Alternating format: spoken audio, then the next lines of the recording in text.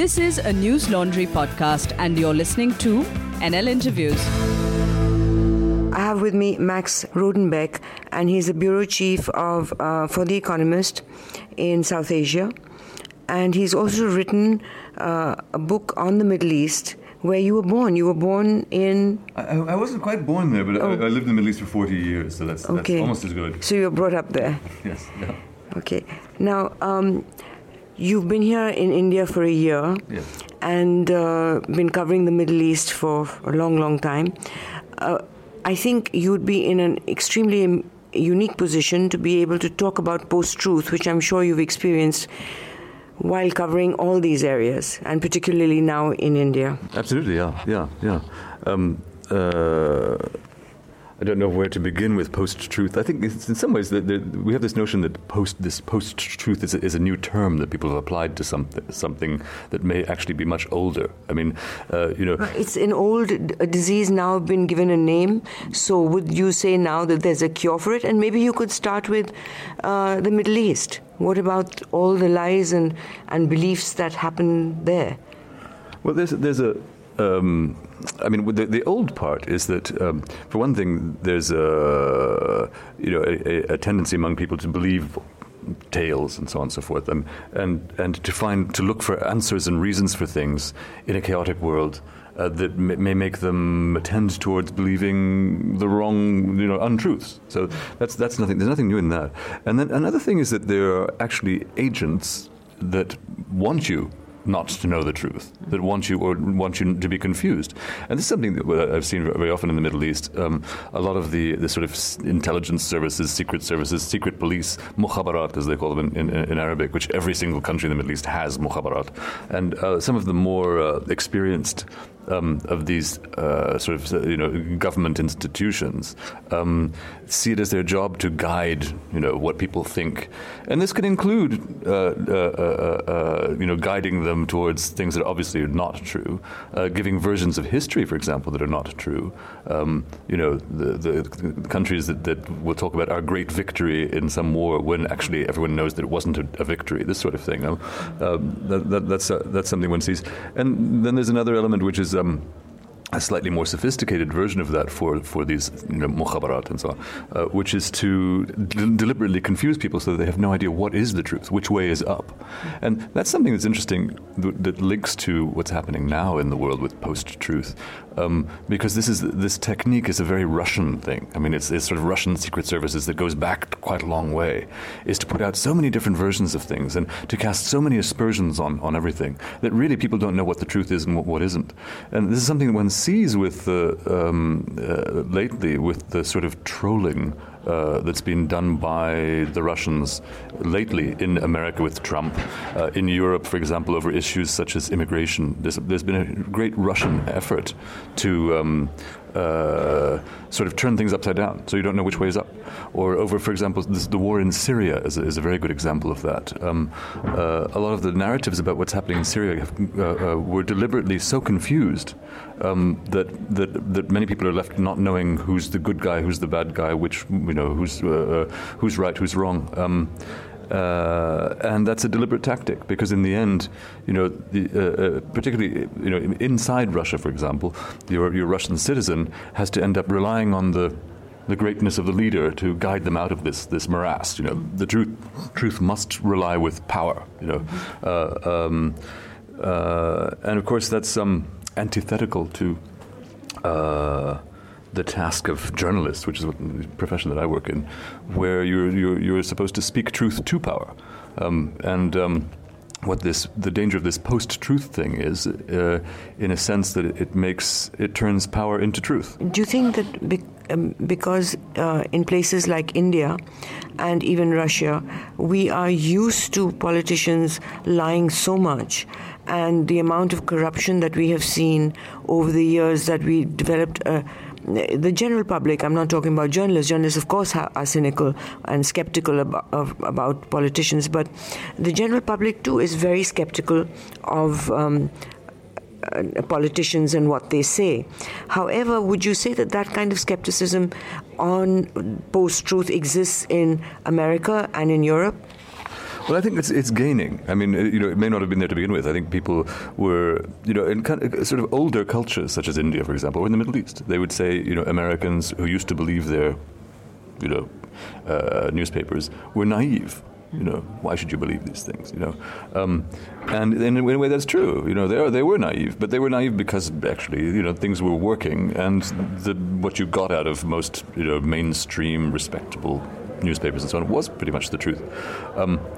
But I think in many other places there's been a stronger reason for skepticism, as you're saying. I mean, you've gotten used to lying politicians, or particularly vicious kind of politics where there's sort of no holds barred. I mean, some of in politics in India, for example, can seem so aggressive. It can be quite shocking, the sort of things that people say about their opponents and so on, the tactics that are used.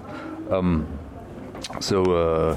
the American election has had a lot of that in this last election, quite vicious, and it gave, actually, I think it gave birth to post-truth almost, because suddenly everybody had to face the fact that a lot of stuff was being put out which wasn't true. Absolutely. I mean, I think in a sense, America is now catching up with the rest of the world in the sort of the level of nastiness in its politics. Although these things do come in fashions, there were times 100 years ago, politics in America were very nasty also, and then they got rather civilized, and now they've gotten nasty again. But yeah, so I think people have put a name to something, post-truth, which has been around for quite a long time. But I think it's important to sort of name things, because actually the modern meaning is slightly different, because there is a new technology that's come in. Which is social media, metadata, the collection of immense amounts of data, and so on and so forth. The way that news spreads and information spreads has changed quite a bit. We lived in an age, from I suppose, the 1920s until now, for about a century, in an age of broadcasting, where you have fairly centralized sources of information, such as the BBC, for example, or Doordarshan, something like that, which emit news that spreads to everyone, and so everyone was sort of informed by the same news. It's no longer the case. It's now sort of narrowcasting, and many people now are informed by. They have much more choice, and so they're informed by precisely what they choose to be informed by, and look for facts that support their beliefs. Yes, yeah. Well, there are all these. Social science has come up with some wonderful there's a great terminology for looking for the fact that supports your belief, for example. It's a normal behavior, but absolutely people do that sort of thing. Do you see a connection between this emergence and increase of post-truth and the fact that there's a right-wing swing in terms of in America, in India, in France, I don't know if you can call Russia a right-wing swing, but it's Putin swing? Well, yes, I do, in the sense that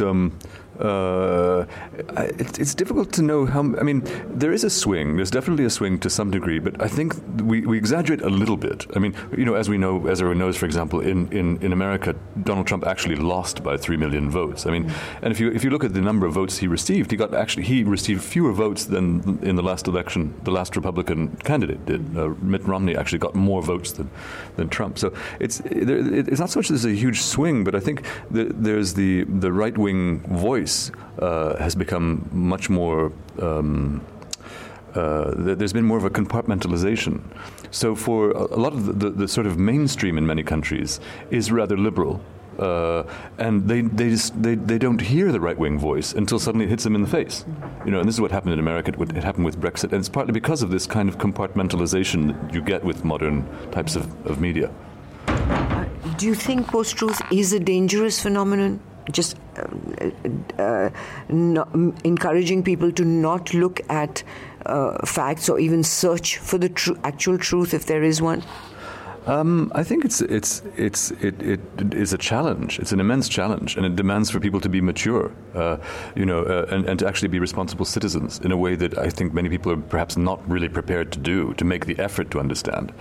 This is the problem. It is a problem. I mean, it plays on the kind of innate and quite normal and reasonable laziness of your average citizen who doesn't really want to try too hard to look for or to ascertain the truth of everything that comes at them. They just want to accept. It's easier just not to think too much and just accept what comes at you. And so it demands of citizens to, the danger of post-truth is that, people will be too lazy to actually seek out the real truth, which will be there and will smack you in the face. But I think it's also, as things change in the world, it's always the case that technology puts us in places of danger, before people work out how to get around it and manage this new phenomenon. And I think we are right now for the next few years in a situation where there's post-truth is a bigger challenge than it has been, and it demands caution, and it demands a sort of a lot of thinking, how to get around this, how to sort of amplify truth and minimize the non-truth for citizens as well as journalists. Yes, yeah. Thank you very much, Max. Welcome. Thank you. All the News Laundry podcasts are available on Stitcher, iTunes, and any other podcast platform. Please subscribe to News Laundry. Help us keep news independent.